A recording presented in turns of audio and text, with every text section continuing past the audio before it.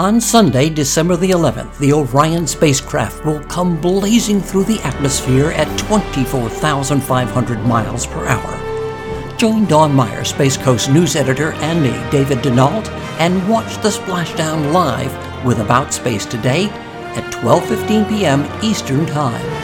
Don't miss the last test for Orion, the re-entry on the new heat shield. Splashdown is planned for the Pacific off the coast from the San Diego Naval Base on Sunday, December the 11th. Coverage begins at 12:15 Eastern Time.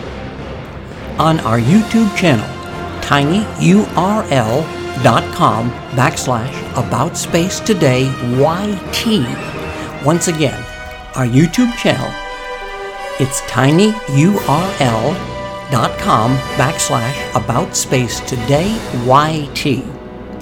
The Splashdown of Orion.